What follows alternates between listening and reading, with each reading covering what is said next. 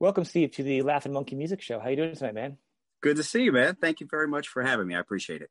Oh, big fan. So I want to go over what's going on with you guys now, but we'll get a little history so if new people watching can kind of get a taste of what was going on prior.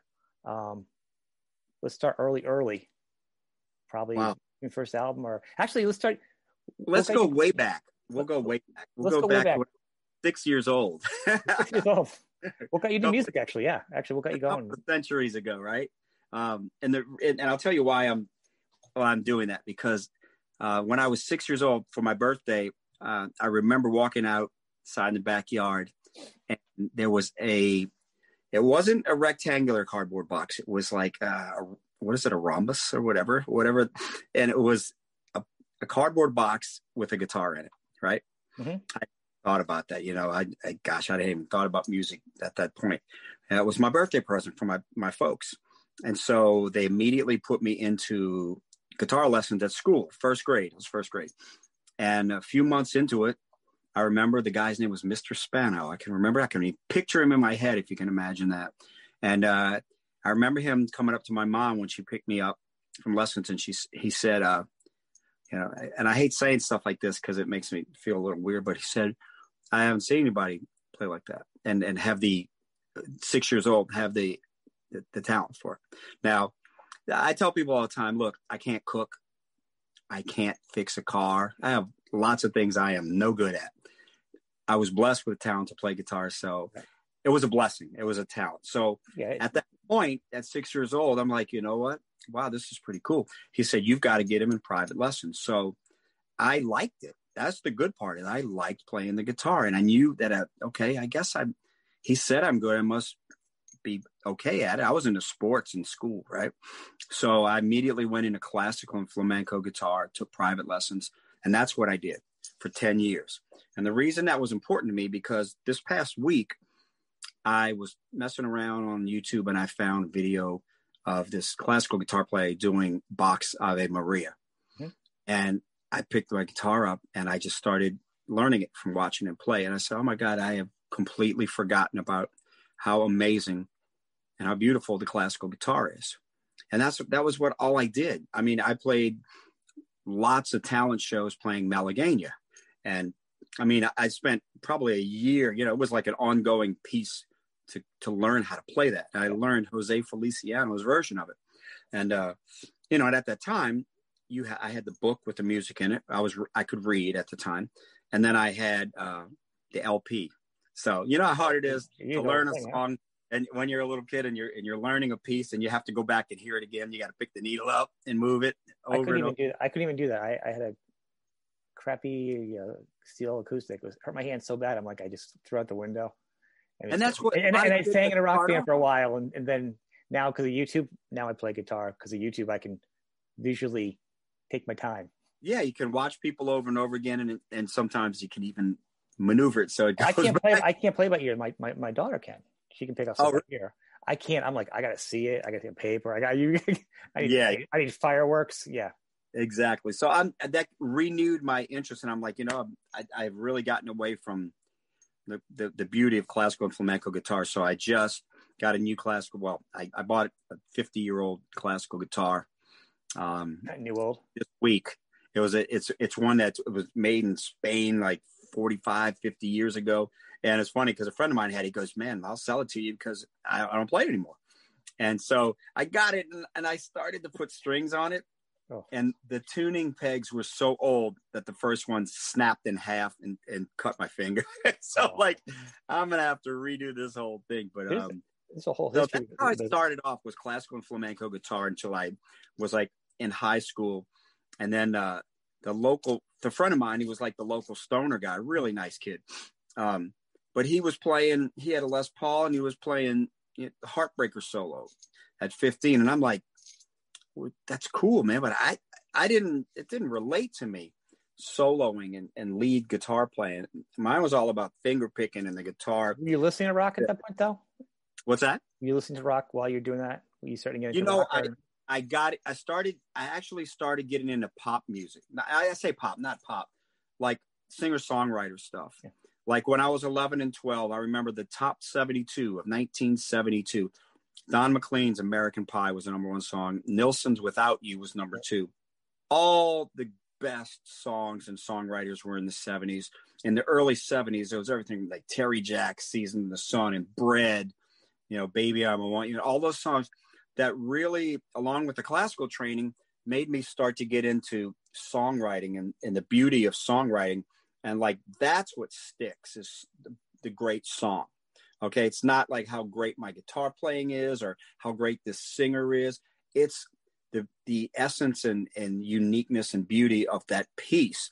That's what's going to last forever. Mm-hmm. So I started to realize that songwriting was really such an important element in leaving your mark, which is what I wanted to do. So that's what I really started listening to that. Then I got into Alice Cooper, and I got into Alice Cooper because I was watching In Concert on TV. I used to have this show called In Concert. It was like Midnight Special was another one. And I saw Rush on there when they first came out, and Alice Cooper and Zeppelin, and it was fantastic. And I saw Alice Cooper on live. He did 4 songs live, and they showed the Elected videos right when $1 Billion Babies came out. And that's what I want to do, because the way that his band, the songs he wrote, it wasn't just hard rock guitar. It was hard rock with this class. They probably didn't even realize the classical influence in the melodies of what they wrote. And that's what I wanted to do. So I remember my dad gave me School's Out album when it came out, and it was on vinyl, obviously. And he pulled it out and had a pair of women's panties wrapped around the vinyl. And, needless to say, Mom wasn't totally thrilled. I didn't even know what it was. I thought it was like some cool hat or something, I didn't know. I was 11. What did I know? I didn't care. And so we had in the kitchen, we had speakers up in the ceiling and a turntable in the living room. So if you played something in there, it came out in the kitchen. And that was the only way I could listen. So Mom's doing kitchen work and all this, and I had Schools Out and Black Sabbath, Paranoid. And that's where I started to just sit there with my electric guitar. I had the crappiest $60 electric guitar when I first bought one from Service Merchandise. And I sat in there, and the strings wouldn't stay in tune, and I didn't care. And I just learned Paranoid and War Pigs and all those songs. And then I forced myself, because I knew how to read and I knew how to play, and none of these other guys knew how to do what I did, but I didn't know how to do what they did. So I just started learning, and all of a sudden it just clicked. And like, I started the guitar club at school and got in my first cover band when I was a senior in high school. And all of a sudden I realized that all that training, it made sense. Once I understood the positions on the neck and all the different, how all the positions of just blended into one, it was one continuous stream. And all I had to do was just play and play and play. It all clicked. And then the ear came, and I started learning everything. And that's why I developed my ear. And that's why I tell people to go learn everything. I can listen to any song and I'll tell you how to play it if I don't have a guitar in front of me, because I listen so much and I can hear, I can hear a chord and instantly, just because of the fingering and the position of the notes, where it's played, if it's detuned, if it's this or that. And that was all due to just learning every song on every album I had. And that's what I would recommend to new players. Even if it's something you don't really like, go learn it. And that's what I did. And then it was getting in cover bands and playing everywhere and anywhere I could. And then in 83, I was in a band called Oz with Mike Max, our bass player, original bass player. And he's been in the band now for several years now, back with me. And we just started playing, and we were playing everything from Thin Lizzy to Sabbath, to Styx to Aerosmith, all the stuff we grew up with.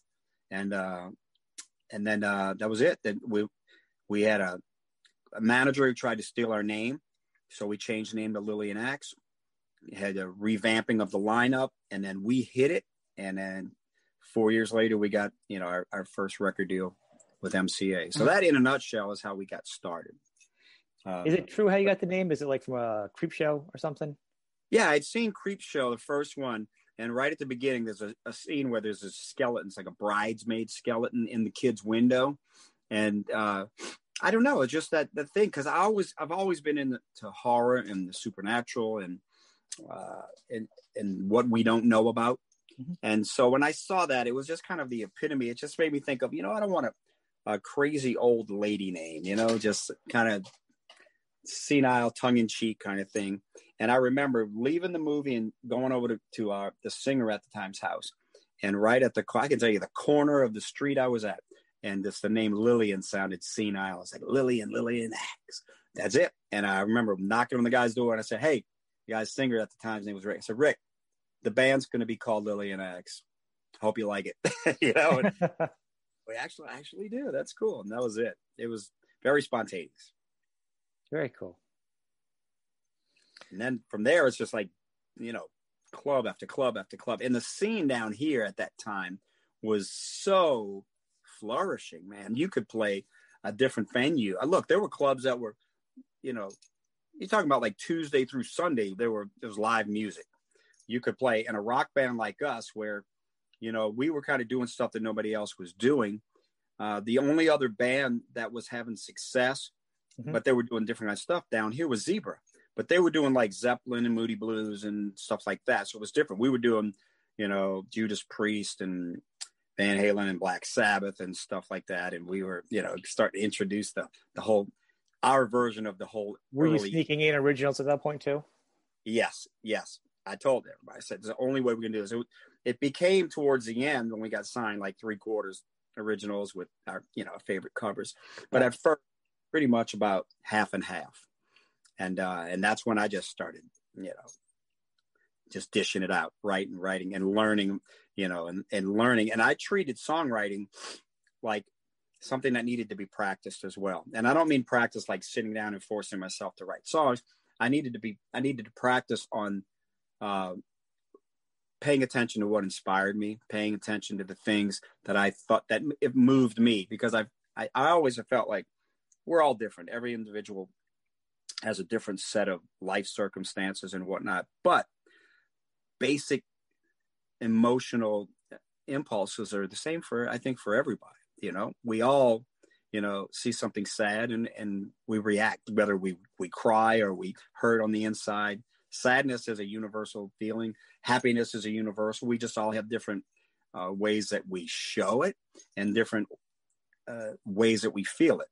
But I always kind of felt like I have to, the emotion I feel when I write a song, I've got to be able to portray that. And I've got to emit that to the other person that they feel like I do. How do I do that? Well, I can read poetry all day long, and it's, poetry's great, but it's one-dimensional. Music by itself is great. It's one-dimensional. If I can combine the two, and which is one reason why I love movie soundtracks, because it's not words, but it's actually visual with music, and why it's so powerful. If I can make those things work together, and I'll maybe make people feel the same way I do about that emotion that I'm writing about. And so that was the practice, was just write a lot and listen to it and live with it and see, hey, I thought it was a great song now, but in 3 or 4 weeks, I'll listen back to it. I still feel the same way that I did when I wrote it. And many, many songs work. They passed the test with me, the litmus test, and some of them didn't. And I'll go back to them years later and take little pieces that I liked out of them. So that was the important thing. Like I said, I can't stress enough.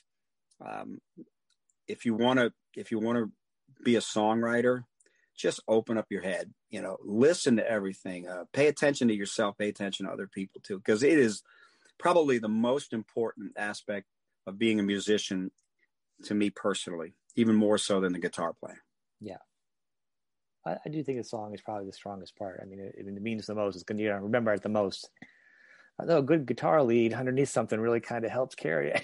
Oh, absolutely. And let me tell you, I've always tried to do this. It's been of major importance that, and I think if you listen to a lot of my solos, there are things that you could sing, like I always wanted to be able to sing. That doesn't mean I don't go off if it calls for just your riffing kind of thing, but I can always sing my solos. And that's why Brian May from Queen was always like my top guitar player, because every solo we did, whether it was one note or 100 notes, I could sing them all, and they were just as important. And then I would listen to some guitar players that even though they were great, I was like, I want to get back to the vocals, like the solo was just like an opportunity to fill some time.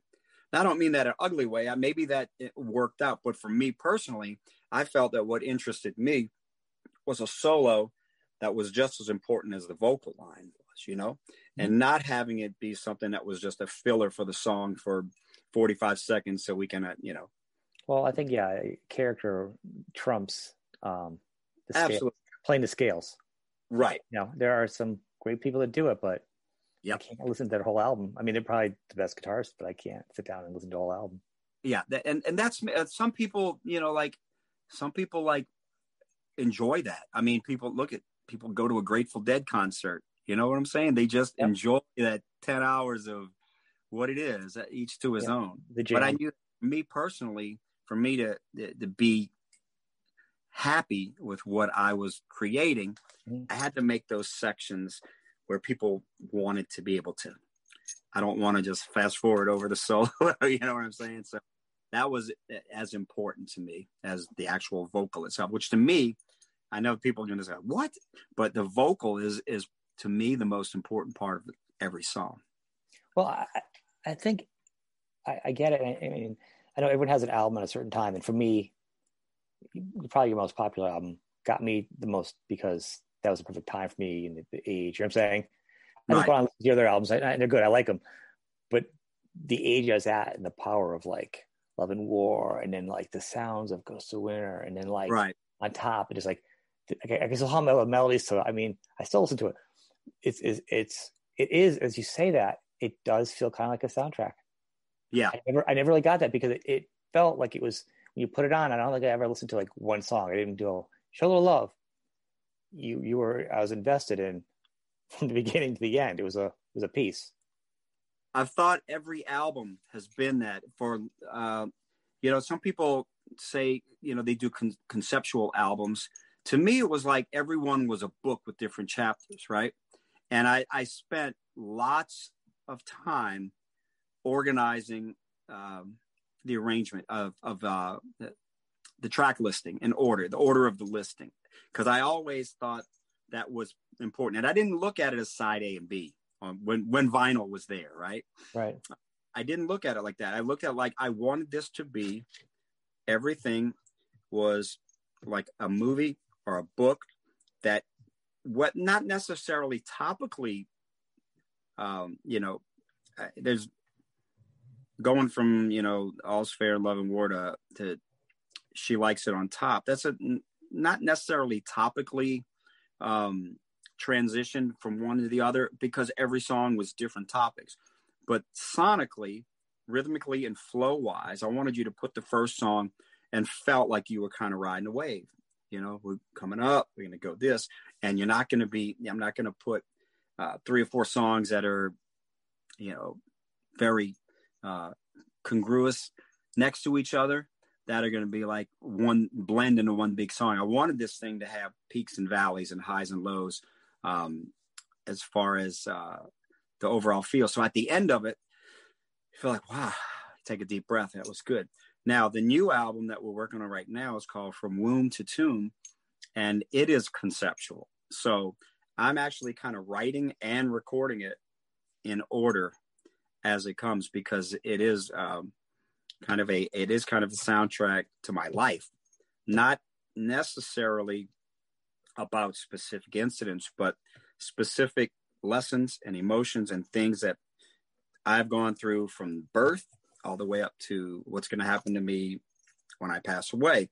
But all the same things, like I was saying earlier, all the same emotions and spiritual things that happen to each one of us, I think, are relatively the same. They're all different, but you're born, you learn about life, you learn about family, then you go to school, and then you learn about relationships, and then you do this, and then you grow up.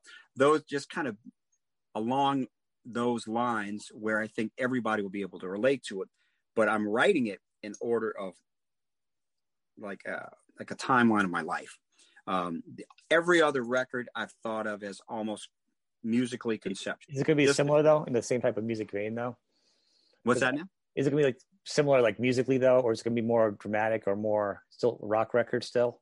I think it's going to be, you know, even the the opening song is it's called Breathe, and it starts off with an actual recording of and the unborn baby's heartbeat, and then the baby, boom, bursts into reality, into life. The second song is called I'm Beyond, and it's a heavy song, but there's keyboards, there's big vocals, massive guitar. It's still rocks, but like a whole album of Ghost of Winter, World Stop Turning.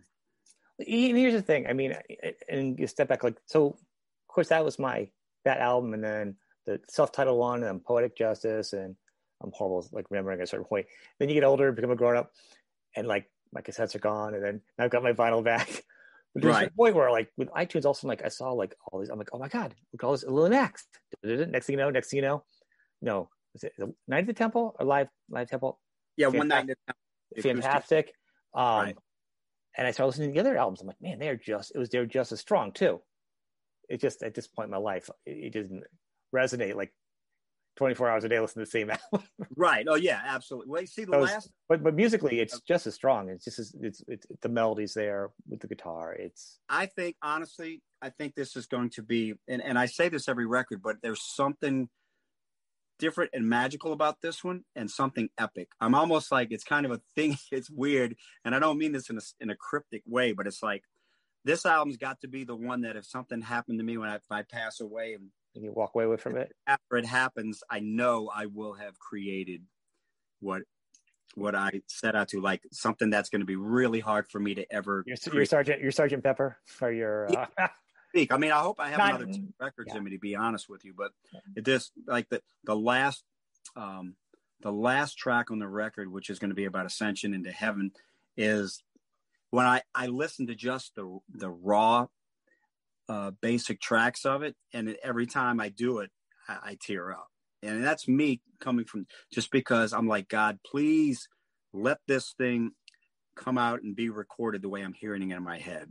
And that's how I'm handling. That's why it's going slow, because I want every nuance of every song to be just the absolute epitome of everything I've ever learned or tried to do in my life. So, and it's working out so far. We have 3 tracks fully recorded. We're going to do 2 more second week in January. It's probably going to be a 14, 15 song record. It's got lots of little musical pieces in between the songs. It's kind of like, I guess, for lack of a better thing, like The Wall, you know. That's not going to be a double record. It's just going to be a long record, but lots of stuff. And when people ask, how do I describe it in one way? I just say epic. That's all I can say is I love the big emotional transitions, like Ghost of Winter and like World Stop Turning, and songs like The Promised Land and See You Someday and things like that. But at the same token, it's very heavy record, heavy guitars, big guitars. I told them, I said, some bands like to go, man, we're going to keep it raw. I'm going to keep it, basic, and we're going to strip it down. And that's good. It works for some bands. For me, I want the record to sound like Angels recorded it, Mm-hmm. And one of the things, one of the bands that made me understand that was Queen. When you listen to the first few records, they're just ungodly. I mean, Ogre Battle, March of the Black Queen. I mean, these are things that were, you listen to those now, I don't think people even realize what Queen was doing in the first 5. I agree with you. Unbelievable. But you know what? You listen to Ogre Battle, and it's like heavy, and there's this production, it's insane, and these vocals, and you go watch them do it live, and it's like, oh my God, all that stuff, they still brought that power and that feel, even live with 3 guys playing everything that was probably overdubbed 1,000 times. And I remember barely anybody even got them back then. That was a thing. Oh yeah. That's like my favorite stuff. I remember I had that discussion with Leif, who engineered Poetic Justice and Psycho. And I was like, are we cool with, just because I want these productions big, He goes, look, you don't have to replicate every little sound live. You just have to do great versions of your own songs when you play live. And that resonated with me. I'm like, you're right. I don't have to, if I have 5-part harmonies here, we don't have 5 singers in the band. We'll do 2 or 3 part and they're going to be good and it's going to sound great. But I want the record to sound like 1,000 angels came down and recorded. I want that thing, every time you put it on, your soul moves, you know? And so that's kind of, you know, I've always felt like that, to be honest with you. The only thing that's ever kept me from getting anything any better has been just like timelines and finances and, you know, budgets, and records got to be done at this time. You got to get this done, you actually, know. Good question there. That's actually, so a lot of bands from the 80s and 90s, whatever, are still putting out albums, and a lot of really good music that way better than what's going on. You know what I'm saying? Everyone, a lot of that genre, even from the 70s, they're still going. A lot, I can say 70s, 80s, and 90s rock bands, all putting out albums, and they're all pretty strong overall. Right. But with record labels gone and the shuffle, I mean, I know some labels have been pretty good. Like I know Frontier has saved a bunch of bands and putting stuff out. You guys have gotten shuffled a few times. How's that landscape to balance getting an album and playing, and you know what I'm saying? How do you navigate that now? Well, I've actually had 8 record deals. Okay, 8. All right, now you're bragging. No, no, I'm not. I wish. I'm joking. 8 there, you know. But Irving Azoff signed us to MCA, right? Yeah. As soon as we got there, he went and formed Giant Records and disappeared. And we, you know, we're doing our records. We're trying to make this thing happen. The radio guys go, "Shoulder Love's gonna be the biggest hit in the world," and this and that. And we're like, okay, but when, you know, where's our tour support? Why aren't you putting us on a good tour? Why are you telling us to jump from here to here? Why are we, you know, why are you guys telling us to go do another record instead of continuing on with this? And you know, we're willing to go out there, you know, 11 months out of a year and tour. The whole scene has changed so much. You know, in the 70s, record companies would have a couple of bands on their label, you know, and that's what they believed in, and they just gave it all to that, right? Who else was at MCA? I'm sorry. Who else was on MCA back then with you? There wasn't like a lot of rock bands, wasn't there? And back then, wasn't it like? Well, you know what they called MCA, right? That was our first Music Cemeteries of America. When we were on there, they had Cold Sweat, Elton John, Alice Cooper. Spread Eagle, I think, was on there, right? Sweet F.A. Who? Yep. Was it Spread Eagle? Were they on Spread it too? Eagle? Yeah. Look, we toured with Alice Cooper a few times, and Alice Cooper told me that when he was on MCA, I think Irving Azoff himself told him that he did not ever want to see Alice Cooper again, something to that effect. Like, they didn't even believe in Alice at that time. And, you know, it was just, they called it Music Cemeteries of America because all they did was sign a bunch of bands and threw it on the wall and hope something stuck. But if you don't put any glue on it, it ain't gonna stick. And they did nothing for us. And so that's where we were fortunate to get picked up by Grand Slam IRS, which was under the SEMA umbrella. Yeah. And it got better, but it's that after MCA? That was like after your third or fourth album? We did the first 2 albums, and then we got signed to this label, and then Poetic Justice was doing great. Yeah, right? I mean, we were on the back page of R&R, and you know, we were on Muzak. You know, the guys in Pantera heard us in Taco Bell, you know, and while they were getting tacos, you know, and so, you know, it's like but we didn't do a video for it, and it was a hit. It was a top 40 hit, and we didn't do a video. They go, we're gonna go and do a let's release No Matter What, which is a cover song, and do a video. Right. I'm like, why are you guys doing this? And then we're going to release See You Someday, but only to CHR radio. And then we're going to do this. It's like nobody had a clue. They should have got us on a good tour. They should have kept pushing what was working. But the second, like, it was climbing up the charts, and it would get up to like number 36. But if it dropped to number 37, it's over with. You know, it's like, I didn't see as much of you guys back then. Like, so like from my end as a fan, and those are my years, like in the magazines and going to school. I told you, as you said earlier, the video, the Hard and Heavy, then a handful of your videos on MTV. Very once in a while, hear about a tour in the magazine that you tour. Right. I don't even think I ever really came around where I was at the time. because I don't think you were really out there as much. And then I remember the Poetic Justice, in some of the big music mags, the big old album cover with the axe and the old lady, that was everywhere. And then I remember that single, but that's when I feel like the presence was not as strong, and that's where you kind of feel like. No, we never look. One thing I can say about my career, I've never had the big machine, never had the management. Marshall Burrow managed the band for the first 2 records, and I guarantee you, I don't think he ever even spoke to the other guys in the band, except for maybe a couple of times.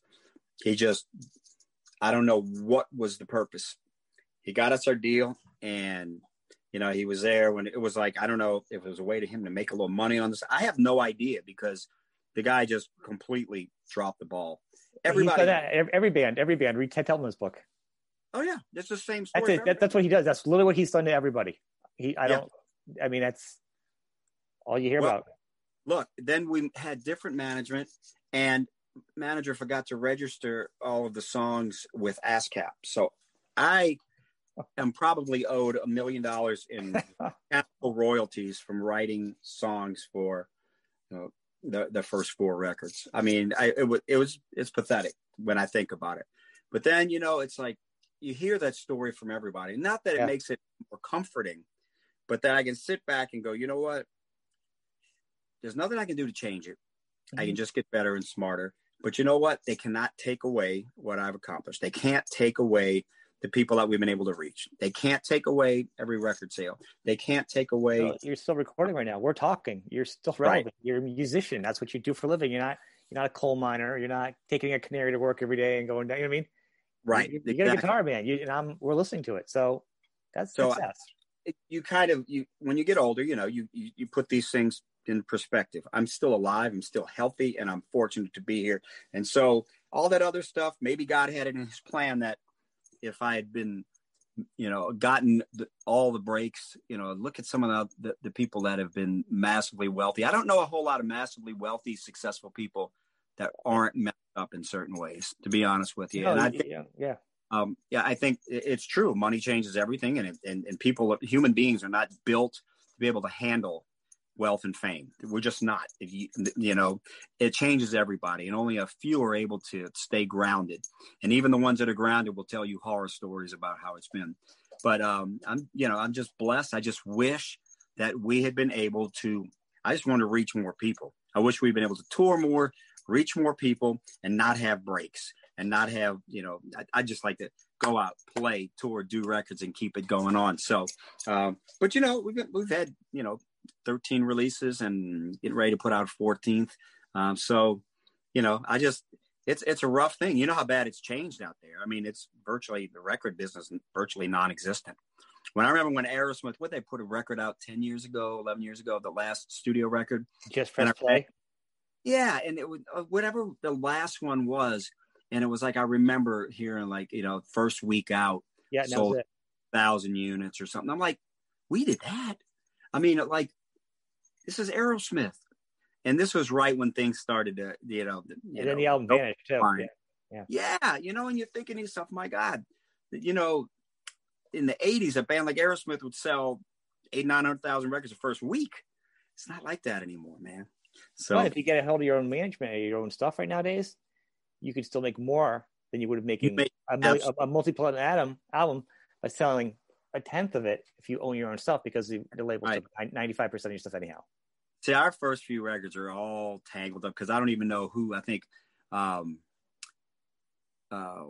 who is it? Universal owns one of the labels of the first 2 records, and somebody else owns. And I see.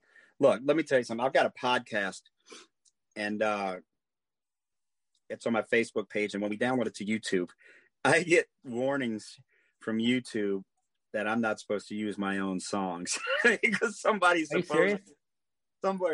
owns the rights to it. I'm like, that's my damn song, man. Is it the album version, or are you actually playing acoustic? I tried to actually watch it, and it was actually not working. It was not working. Facebook said, "Oh, we're working on it." I couldn't actually watch one of your podcasts. I was trying to watch one recently, and it wouldn't let me. On Facebook? Yeah, it was spinning. It said it wasn't working. Yeah, page. I went off of just regular, your page. Directly watched it. It was like your last one. Go to YouTube, The Love and War Show, and all 39 episodes are on there. Yeah. But they'll if we play a song like from my own now, like sometimes we'll put in like a Kenny Rogers song or something, and you get flagged, right? But my own damn song that that I've owed money on, and they're gonna give me something like you shouldn't be playing, you're not, you don't own the rights. I said, we just do it anyway. That is so funny. Yeah, I be careful. Can't do any music on this show. The only thing I'll have somebody play. They're gonna play their own stuff independently. Right. That they put out on their own acoustically. That's the only thing I'll put in live music on my show. Or the opening piece, the small instrumental is I did myself. No one else will say it's there. Because I do not want the machine going after me. Well, you see, I can do it with the other records. Everything after Psycho Schizophrenia. Yeah. All the other ones that, that's all right because I own the rights. That is so funny though. Yeah, I know. What are you going to do? I don't even know what they're going to do. So that's really cool. So let's go back to Smear. You've had a couple of changes in your lineup. A few. so looking at it, I don't know, you had like a small army, 30, 40 people. No, you probably had a good 20 people from the very beginning. Probably. I mean, the band's been together since 83, 80. With 35 years. 36. So, I mean, if you work at a job for 36 years, you're going to go through some people. Absolutely. I mean, most people get married 4 or 5 times in 36 years. That's right. So, I mean, there you go. So that is true.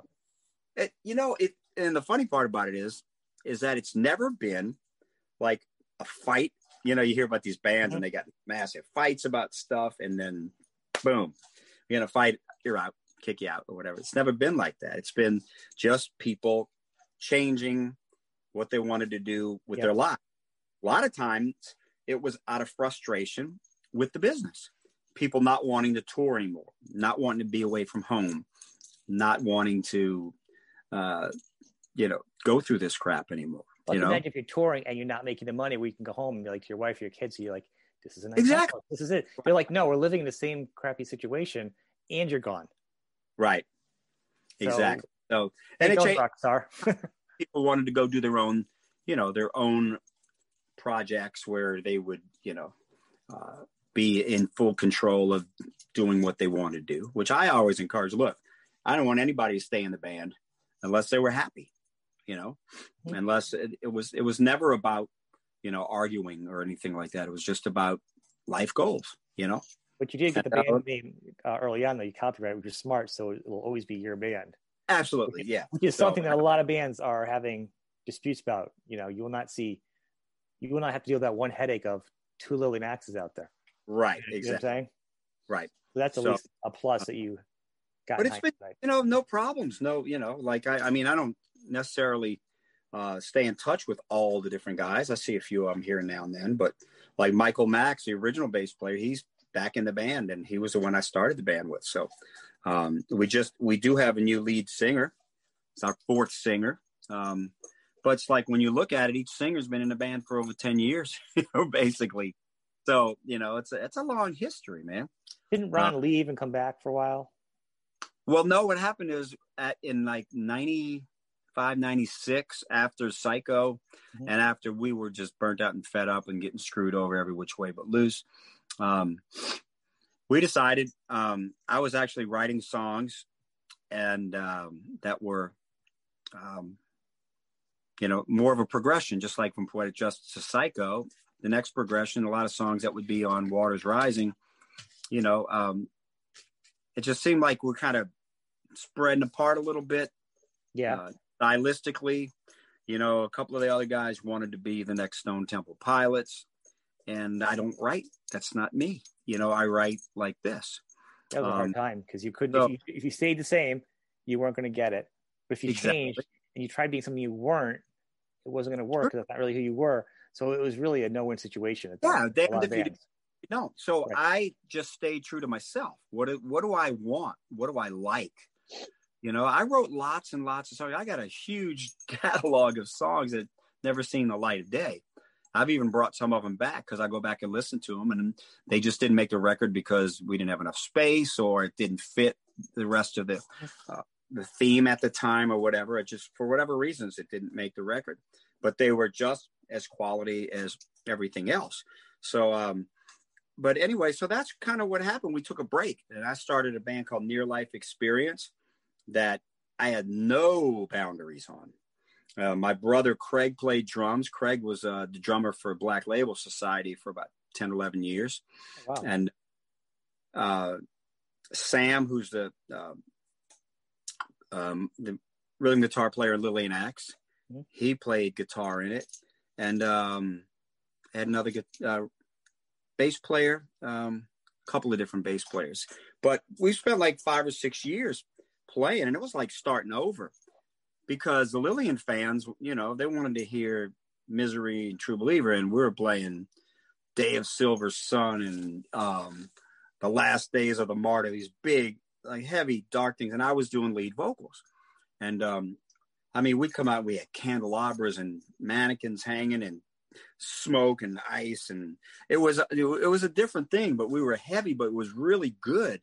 And the songs were just like, I mean, there are people out there right now that are diehard Near Life Experience fans that don't like Lillian Axe music. I mean, they were like that. And like some Lillian Axe fans that just didn't like Near Life because you're not playing. I'll have to check out. Is there anything out there on YouTube, like concerts? Yes, there is. There's a few things. And I'll try to find some, gosh, it's so hard for me to even get some copies. I might have some copies. We did 2 records on our own. And I think they were way ahead of that time right there. But you know, so I did that, and then it was like I think I was a little bit I don't know. I kind of felt like I was being like, I don't know, not treated very well by some of the other guys, you know, like, hey, we got this far. We're doing well right now. All of a sudden, you guys are like, well, I want to do this, and I want to write this, and I want to do that. I'm like, you know, hey, let's don't cut our nose off to spite our face. Let's, you know, every team, you know, Drew Brees isn't going to be a linebacker. He's a quarterback for a reason, and vice versa. Everybody has a place that makes, you got to work as a team. But all of a sudden, if I just like playing drums and I want to go start playing drums, that's not going to be good for the band. But I like playing drums. But you suck at it, Steve. You can't do it. Why don't you, you know, realize if you want to do it, I'll go start another project playing drums, Steve. But you're not going to play drums in this band because you can't, right? You know? And no, I think it changes the formula. If you have success and all of a sudden you're doing it a certain way, and then everybody gets to the point where it's all success, they go, I want a part of the fun part now. That's not how we got here. That's not the formula. And then I try to give people opportunities to, okay, well, if you want to be involved, put the work in and show me that you can do this or do that. And it kind of just got to the point where it was like, you know what, man, I'm not ready for that. I'm not ready to put the band back moving. Then all of a sudden we started getting interest. And then Pony Canyon label in Japan says, hey, we want to put out an album of your B-sides, Feels of Yesterday. I'm like, well, I got enough B-sides to make a record. Should be happy with. We went to Japan. It was amazing. I'm like, wow, you know. We even did some shows where Lillian and Near Life played together.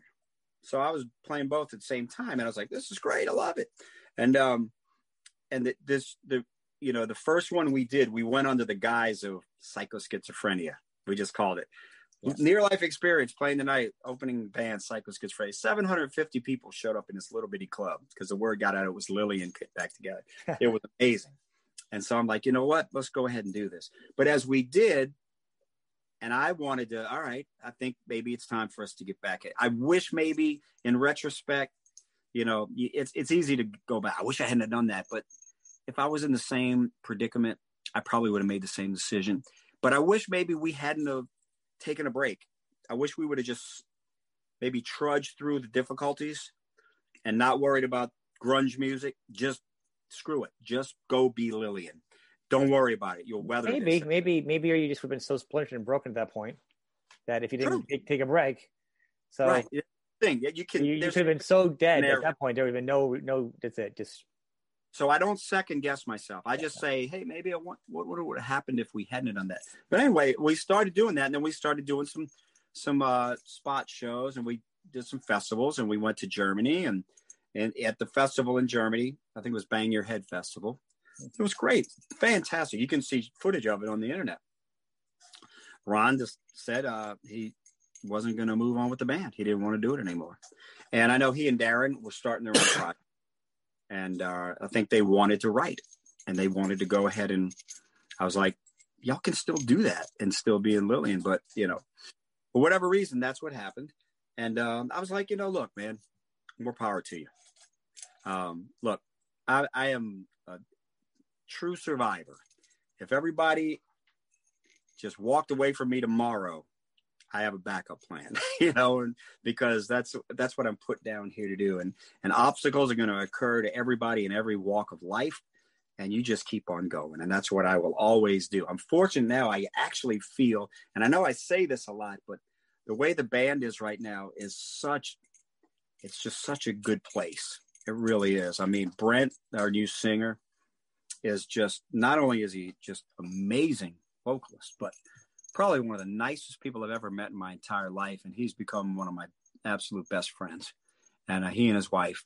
And, at the end of the day, when you start looking back, it's like, that's what's important in life. I'm sharing this with friends. I got, 5 or 6 guys I could say are my best friends. And they're all involved with me.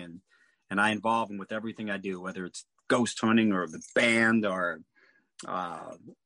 side projects or movie stuff or everything. I get them all involved because I love the guys, and that's what really feels good. I'm happy for Brent because he looks at being in Lillian Axe as like a blessing. Like, thank you so much. And you've made, this is what he told me. And I was like, it stuck with me. He said, you are allowing me to be a part of your legacy that you have built and you have created. And he said, I don't take that lightly at all. And I was like, wow, that's cool, man. Nobody's ever really said that. They've been thankful that, oh, thanks, I'm the new bass player or whatever. But it wasn't like an emotional, spiritual thing to people. That's when you got somebody that's special that, that's who I want to play music with. And because also the fact that they're insanely talented helps too. But so, as you get older, you look at things a little differently now, And so we're in a really good place. But that's pretty much what happened. We had Derek singing for us for several albums. He did a great job. He was very similar tonality wise to Ron. He was. A lot of people didn't even know at first, Really? But he sounded very, that's just the way he sounded. And I don't feel like it took away from, I could hear the difference because I think Ron has a really great voice. Yeah. And you guys together was a special little. It really thing. Was. The funny part about that is I knew that. And I used to tell him, I said, you know what? You look at some of the great bands of our time, Plant Page, Jagger, Richards, Freddie Mercury, Brian May. They had that core duo, between the guitar player, songwriter. Yeah, and that's where I saw there. I just saw you guys play. I saw on YouTube. I just watching. I think it was a show from '89, and Ron's out there saying, "This is gonna be our next single." Right. He had all the dates, the releases of "Show Other Love," and just you guys were a team. It was. We really were, and I realized that. I really did realize that. And I kept telling him all the time. I said, "Man, this is a bigger picture than we realize right now. It's tough. We're out beating our heads up. We're trying to get success." And I said, it's almost like when you say, and I heard this on The Office. Guy goes, you know what? When do you sit back and realize that the good old days are right now? Yeah. And that's what it felt like. Quit trying so hard and realize that what you're doing right now are the good times. Like my son, he's 11, and I sit back and I go, man, I sure miss when he was like 3 or 4. I love him so much, man. But when he's 17 or 18, I'm going to be looking back at when he was 11, like right now, going, oh, I wish that. So every day is the good days. It is. I look back, I think, but man, I have 16 and a 19 and a 21-year-old. And really, that's awesome. Goes fast, that grandson. And it goes so fast. And now I look back, I'm like, you see them, they're like adults now. Yeah. and you're like, I just want to like hug you and hold you like you're a little person. And they're like full on got jobs and they're doing this and that. I don't have time for you. You know what I mean? It's like it's become that song, you know, Cats in the Cradle. Like I know, like, I was just about to say that. It becomes that song, like yeah. Except I was there to do stuff with them. But the point is, they're like, they got stuff to do. Yeah. You just realize that today is the good old days, you know? So, but back at that time, I kept telling them that. I said, man, it's, you know, you and I really have this thing. We did, before Poetic Justice came out, they sent us on a 3 to 4 week run. We started in, maybe it was Texas. We went all up and down the coast, through the Midwest, all to the West Coast and back down. Just me and Ron and whatever. This is when they had record reps in different segments of the country. We were in a car together and we went from city to city. We played acoustic shows. We went to the one stops. We went to the manufacturers, went to every radio station, in stores. In 4 weeks, we hit the whole country. And that set up the success of Poetic Justice. Then we went to Europe and did the same thing for like 2.5, 3 weeks. And it was great. And I was like, we were so good together acoustically. Now with Brent, I have that. Rapport. You listen to he and I, we do every, we haven't done it in a few weeks. We're doing it Saturday, but we do a thing called the Man Cave Show. We play acoustically in my garage. We just do like 2 hours of everything. We play Simon and Garfunkel songs. We play Lillian stuff. And we get lots of people that come and listen to it. And we have gotten so good together. It's like, it was like that camaraderie I had with Ron at one time times 10. Because Brent is that close of a person, friend-wise, with me too as well. So that's good. I'm looking forward to it because I think it shows. I mean, and music-wise, musicality-wise, I don't think there was it faltered between the albums. Like I said, I went and heard at Temple and listened to this albums and between the singers. Because I went, oh, we got a new singer. I'm like, that's a bummer because I really like them together. Right. I'm a fan of music. I'm not going to stop listening to it because right. I'm not that guy. They get broke up different bands. I'm fine. There's 2 bands now. I like both the bands now. Twice the music. Right. It's like a worm. You break it in half, you get 2 worms now. So musically, it didn't change. Like, they're good albums. Right. It was just like there was a certain energy. Like you see guys on stage together. It was just, So this would be interesting to see you with your new guy and the new album. And hopefully outplaying when the apocalypse is over, Oh, look, we did one thing with him. We did a Stage It, which is an online streaming forum. And we did one show in July. And it was like 3 30-minute sets. And you're playing like in a room with no crowd. But it was magic, man. It was great. He's 6'4". He's a big, looking guy. And he's got great presence. And he's having fun. And that's what everybody says. Like, he's just, not only is he a great singer, but he is like the kind of guy that you just want to go give him a hug because, man, you're just so cool. You're so nice. He really is that. So, I mean, that's why, we've got all these shows. We had several festivals canceled on us so far this year, a lot of shows they're trying to pick up. We're coming to Atlanta. I found out today in April. So they're starting to put things in like March, April, so to speak. Yeah, I've heard the industry is saying March. I know. So that's what I've been hearing from other artists. So, but that's what they're saying. But we're gonna and we're being smart about it. I'm not gonna go out there and do just like any gig I can do right now just to get out and play. I want when we come out with this, we're gonna have new album, new material. And we're going to be strong because we're rehearsing, I think it's going to be competitive. Everyone thinks it's going to be exciting, which it will be. Yes. But everybody better, first off, everybody do their homework and have a new album. Oh, yeah. It better be good. Because if you're complaining about being bored, then... Look, there's so many bands I wish. And the only the regret that I have is that I have had to wait so long between albums. Because if it was up to me, I would put an album out and start recording the next one immediately. I love writing and I love recording, but financially and in just for life reasons, you can't just go do that. You can't just keep on putting them out. But the new album is, I've had the album art done 2 years ago, so it's done. And the studio, this is the first time we're going to be at Malico Studio in Jackson, Mississippi, with a new engineer that used to be on our crew years ago named Kent Bruce. And he and I have that telepathy that I've only had with like one other person. And it's just, he's got it down. He knows what I want. He knows how to get it, and he's a great guy to work with. So I just can't wait to get it done. I hope everybody's going to love it as much as I'm going to love what I hear in my head so far. Well, I think the energy is going to take it up another level. Your excitement, your feeling. I mean, because your music's always going to be there. You know, you're a good player. It's a given. You know, the albums are always good and solid. But when you have a team behind you, you have an extra bounce, you have an extra glow. You're like, yeah, this is fun. This isn't just a job. This is fun, man. Exactly. I think people feel that. The fans feel that. I think it puts on a better show. Mm-hmm. You know, a better. Well, it's kind of cool because you get to a certain point where it's not like we have 1 or 2 albums. You know, it's like we have an entire catalog, a long history.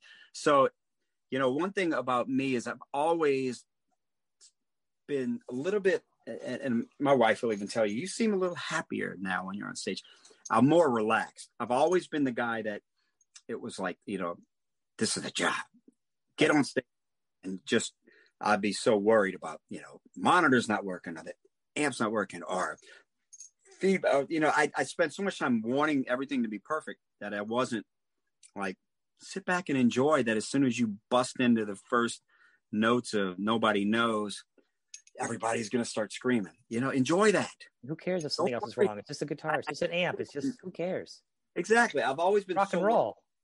Some of the mechanical aspects that I hadn't let the spirituality of what's going on. I haven't been enjoying it. You know, now I'm starting to learn to do that after, you know, how many years? Part of your own show, man. Enjoy it. And hopefully your singer will help pull you in to make sure you don't zone out and get back there.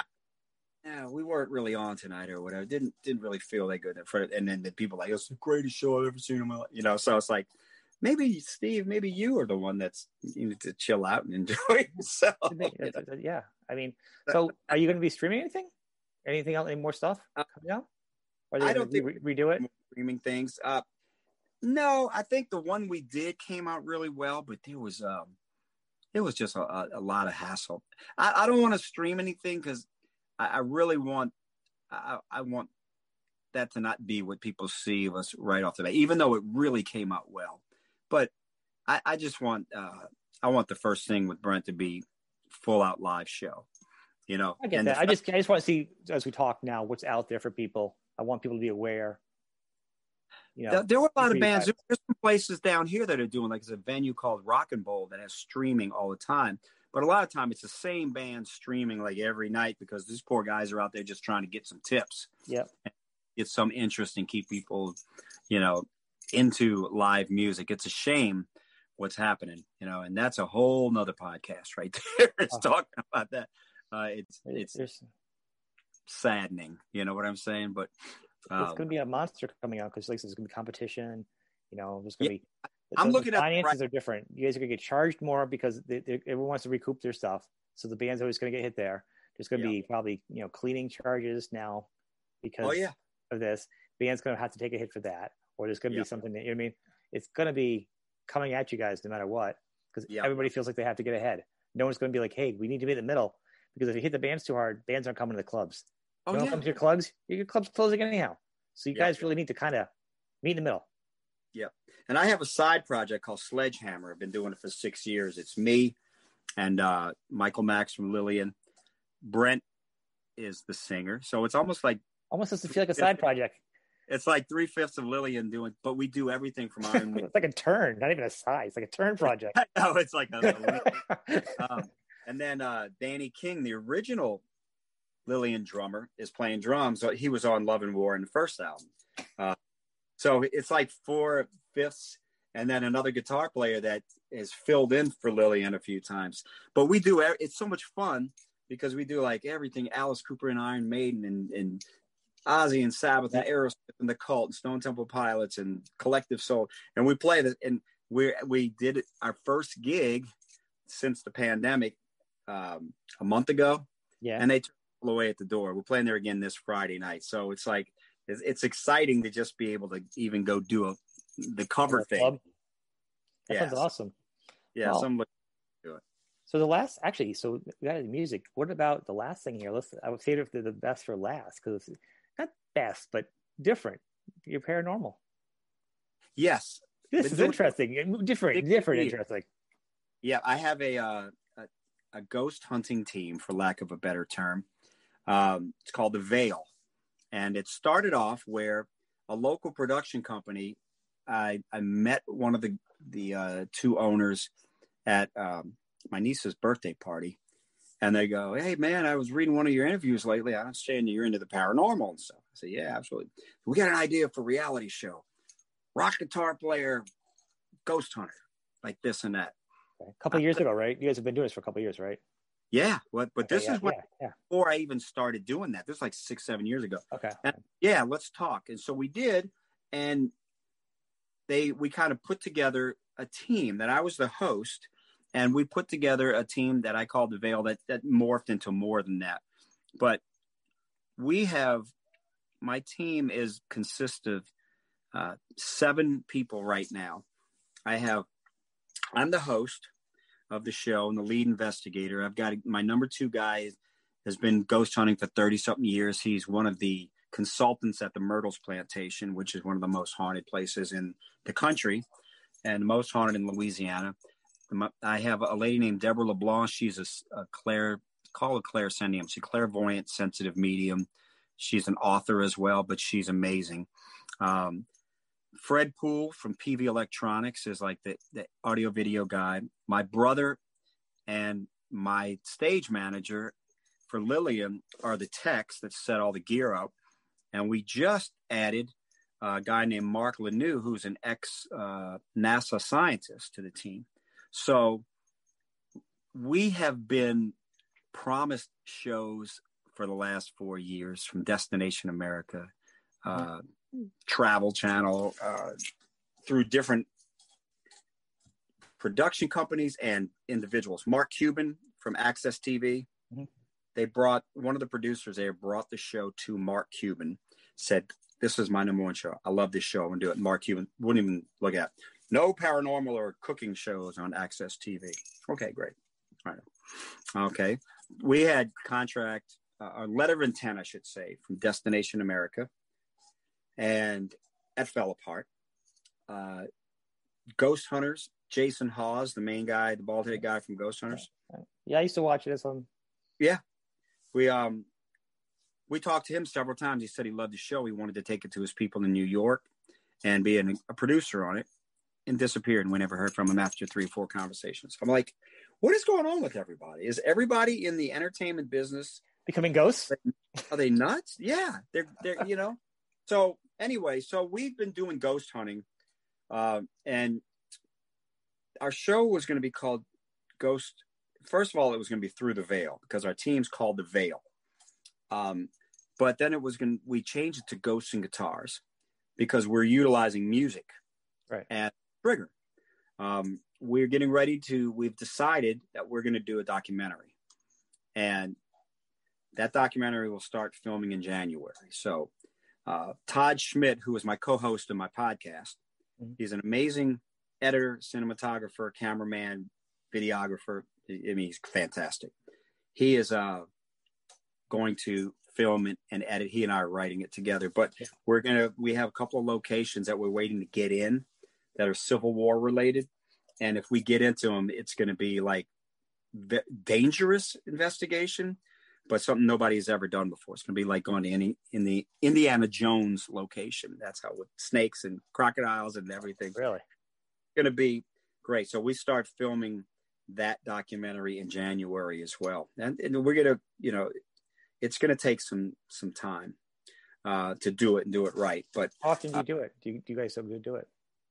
What's that? How often are you guys going out and doing them? Like, we were doing like an investigation every month for a little while. It's been a little while because of the COVID thing, Well, yeah. The ghosts won't come out if we don't have masks on. So what kind of crazy stuff? Because I did see you guys had some good stuff though. You guys had some good evidence though, right? Oh, absolutely. As a matter of fact, I've had several like what we call Class A EVPs, which EVPs are the electronic voice phenomena that you pick up on digital recordings that aren't there with your naked eye, and you pick them up. And those are the things that really got me into ghost hunting. when I first started listening to them and I would hear examples of voices from elsewhere, it triggered something in me that was like, not only scared the hell out of me, but amazed me into wanting to ghost hunt. And then I'm out there capturing these things and being in rooms with spirits and hearing things and watching things and seeing movements and communicating. And it's amazing. It's gotten to the point though, unfortunately, that sometimes I like take it for granted, like we'll go to a location and I'll get all these comments and voices that aren't there and kids crying and music playing and stuff. And I'm like, yeah, check this one out. This is great. And I'm like, wait a minute. 10 years ago, you wouldn't have been able to sleep for a week if you captured one of these. Now you're like, it's I was saying the kid stuff is usually, when you see, is usually the creepiest for me. I don't know why. Yeah, it is. Because you think a child's, why is it a child spirit? Like there's a place that we went to, the Woodlands Plantation in Louisiana, and an 8-year-old boy, like 100 or more years ago, he died. And his mother, out of grief, drank carbolic acid like a month after and killed herself. We got an EVP of a little boy saying, "Be nice to mom. Be nice to mom." And you can hear it clear. There were no kids anywhere near. I was in a room at night. Now, you're talking about like 2 a.m. upstairs in a haunted plantation.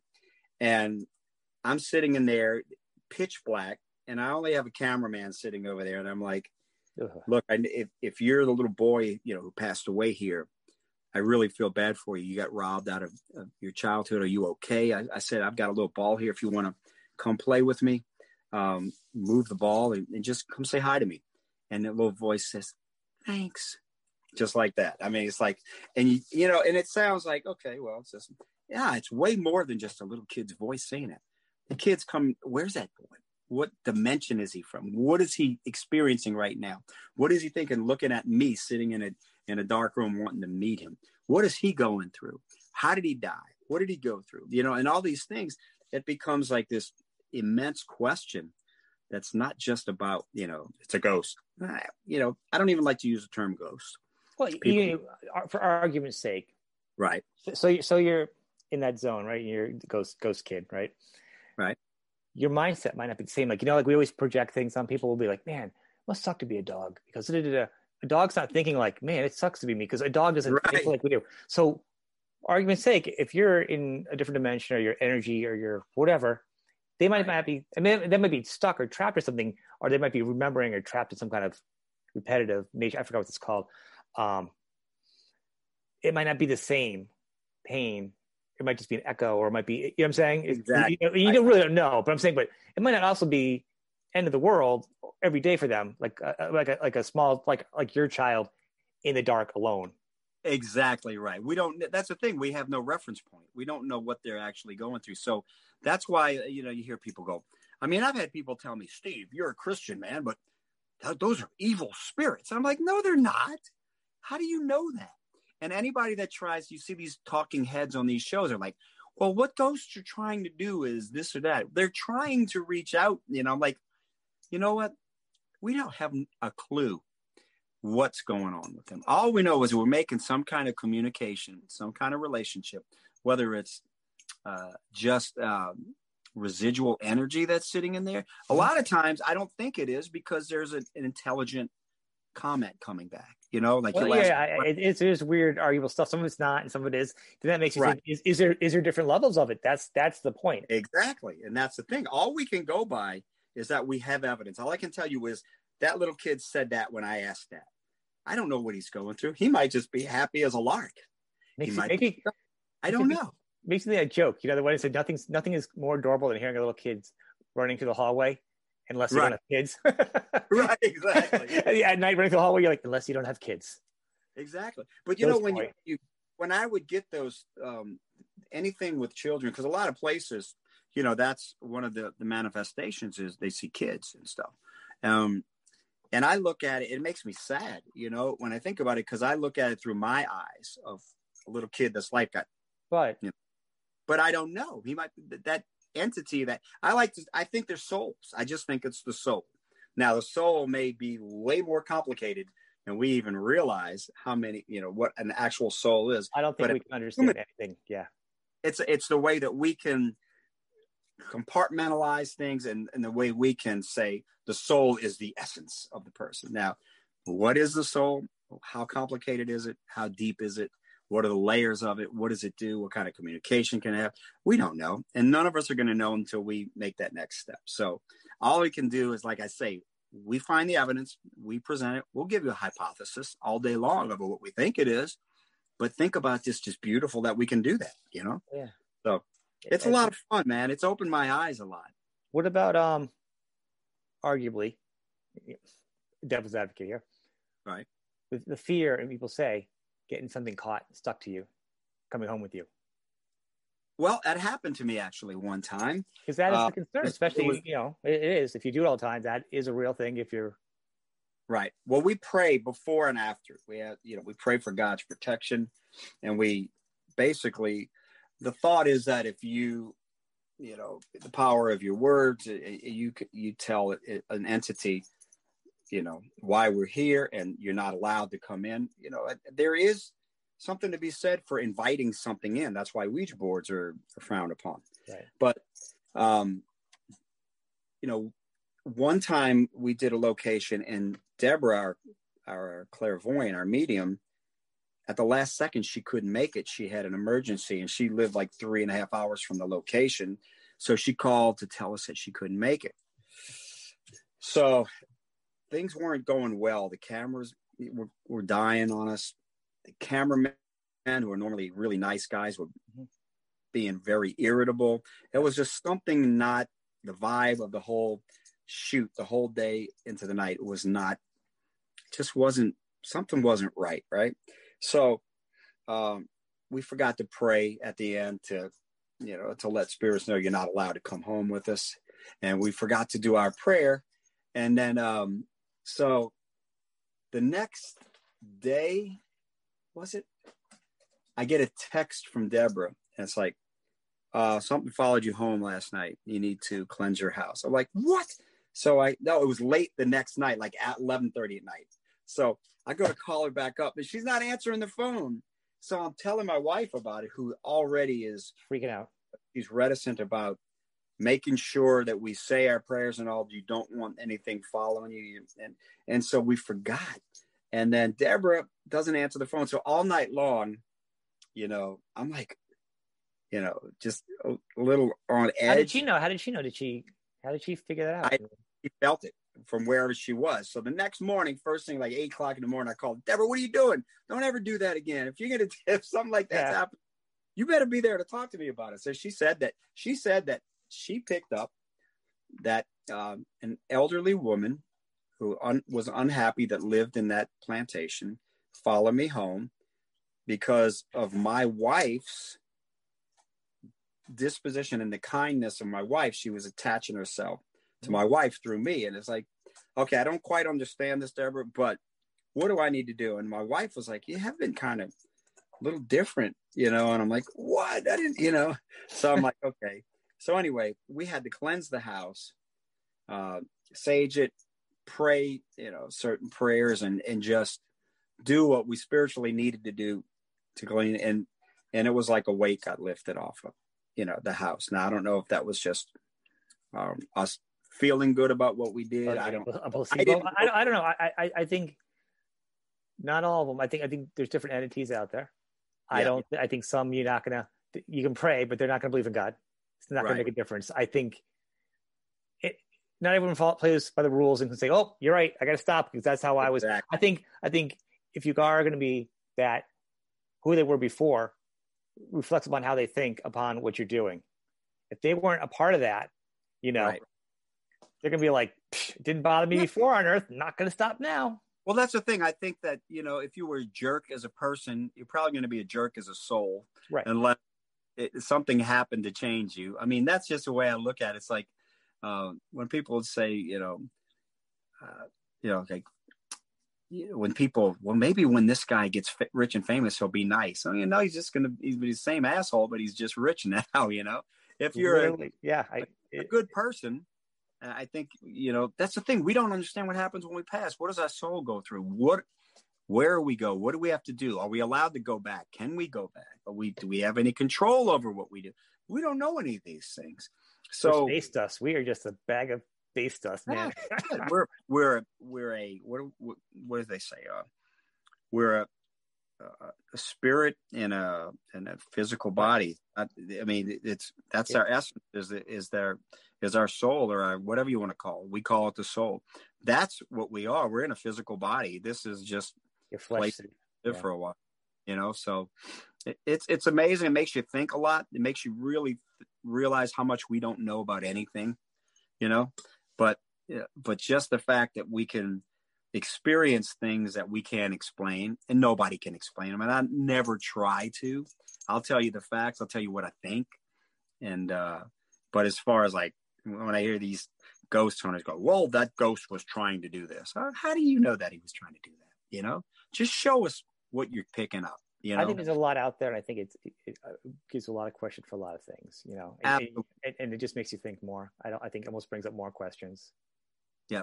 See, I always say I'm smart enough to know that I'm not smart enough to know, and none of us are. Mm-hmm. So just keep moving, man. Keep growing. Keep getting better at what we do, and try to be better people every day, and learn as much as we can. That's awesome. That's good words to end on. Hopefully, I want to thank you for being on the show, and hopefully we'll catch up next year when you're doing some live gigs or something. Touch up, promote you. What are you doing? Your album comes out. It was a pleasure. You really enjoyed talking to you, and don't make it next year. You got my number. I know. I'm saying, dude, it's like December. Next year's like 3 weeks. That's it. My kids got to open some gifts, and then it's like next year. Come on. Yeah, well, we're probably kind of clingy here. A lot of things are going to probably start happening in the new year. So March. Yes, exactly. So all the frontline workers and musicians are going to get shots. Yeah, the last ones are going to try to get rid of us all. But stay in touch with me, man. Let me know how anything. I'll keep you posted on what's happening. Anything I can do for you, let me know. Yeah, that's awesome, man. Once you're on the show, you're a friend of the show, and we're just going to keep promoting, having you back. I want to have some. Actually, going to do next year. I'm talking to do some panels. Oh, cool. And there's like tons of different things, and I want to talk about some of the things in music industry, how you guys been screwed, or how this happening, or other topics of coming into. I was just talking to a band from England, how hard it is for the European bands to tour over here, the cost that they have to pay for visas, and so just touring things, and there's just I think I like to talk about like how women have gone through music, and just so many different topics that haven't been represented and fair. Yep. And I think it'd be great to talk about and get a couple of different people, a couple of different musicians, because I do different musicians and different styles. I'm not locked in. Very open-minded. And I'll give you a call. I'll let you know that. Be honored to do it, man. All right, brother. I thank you. And everything, I will have all the links underneath all your stuff. All right. We'll post everything on the page, and that's it. So thank you. My pleasure. All right. Take care. Bye, everybody.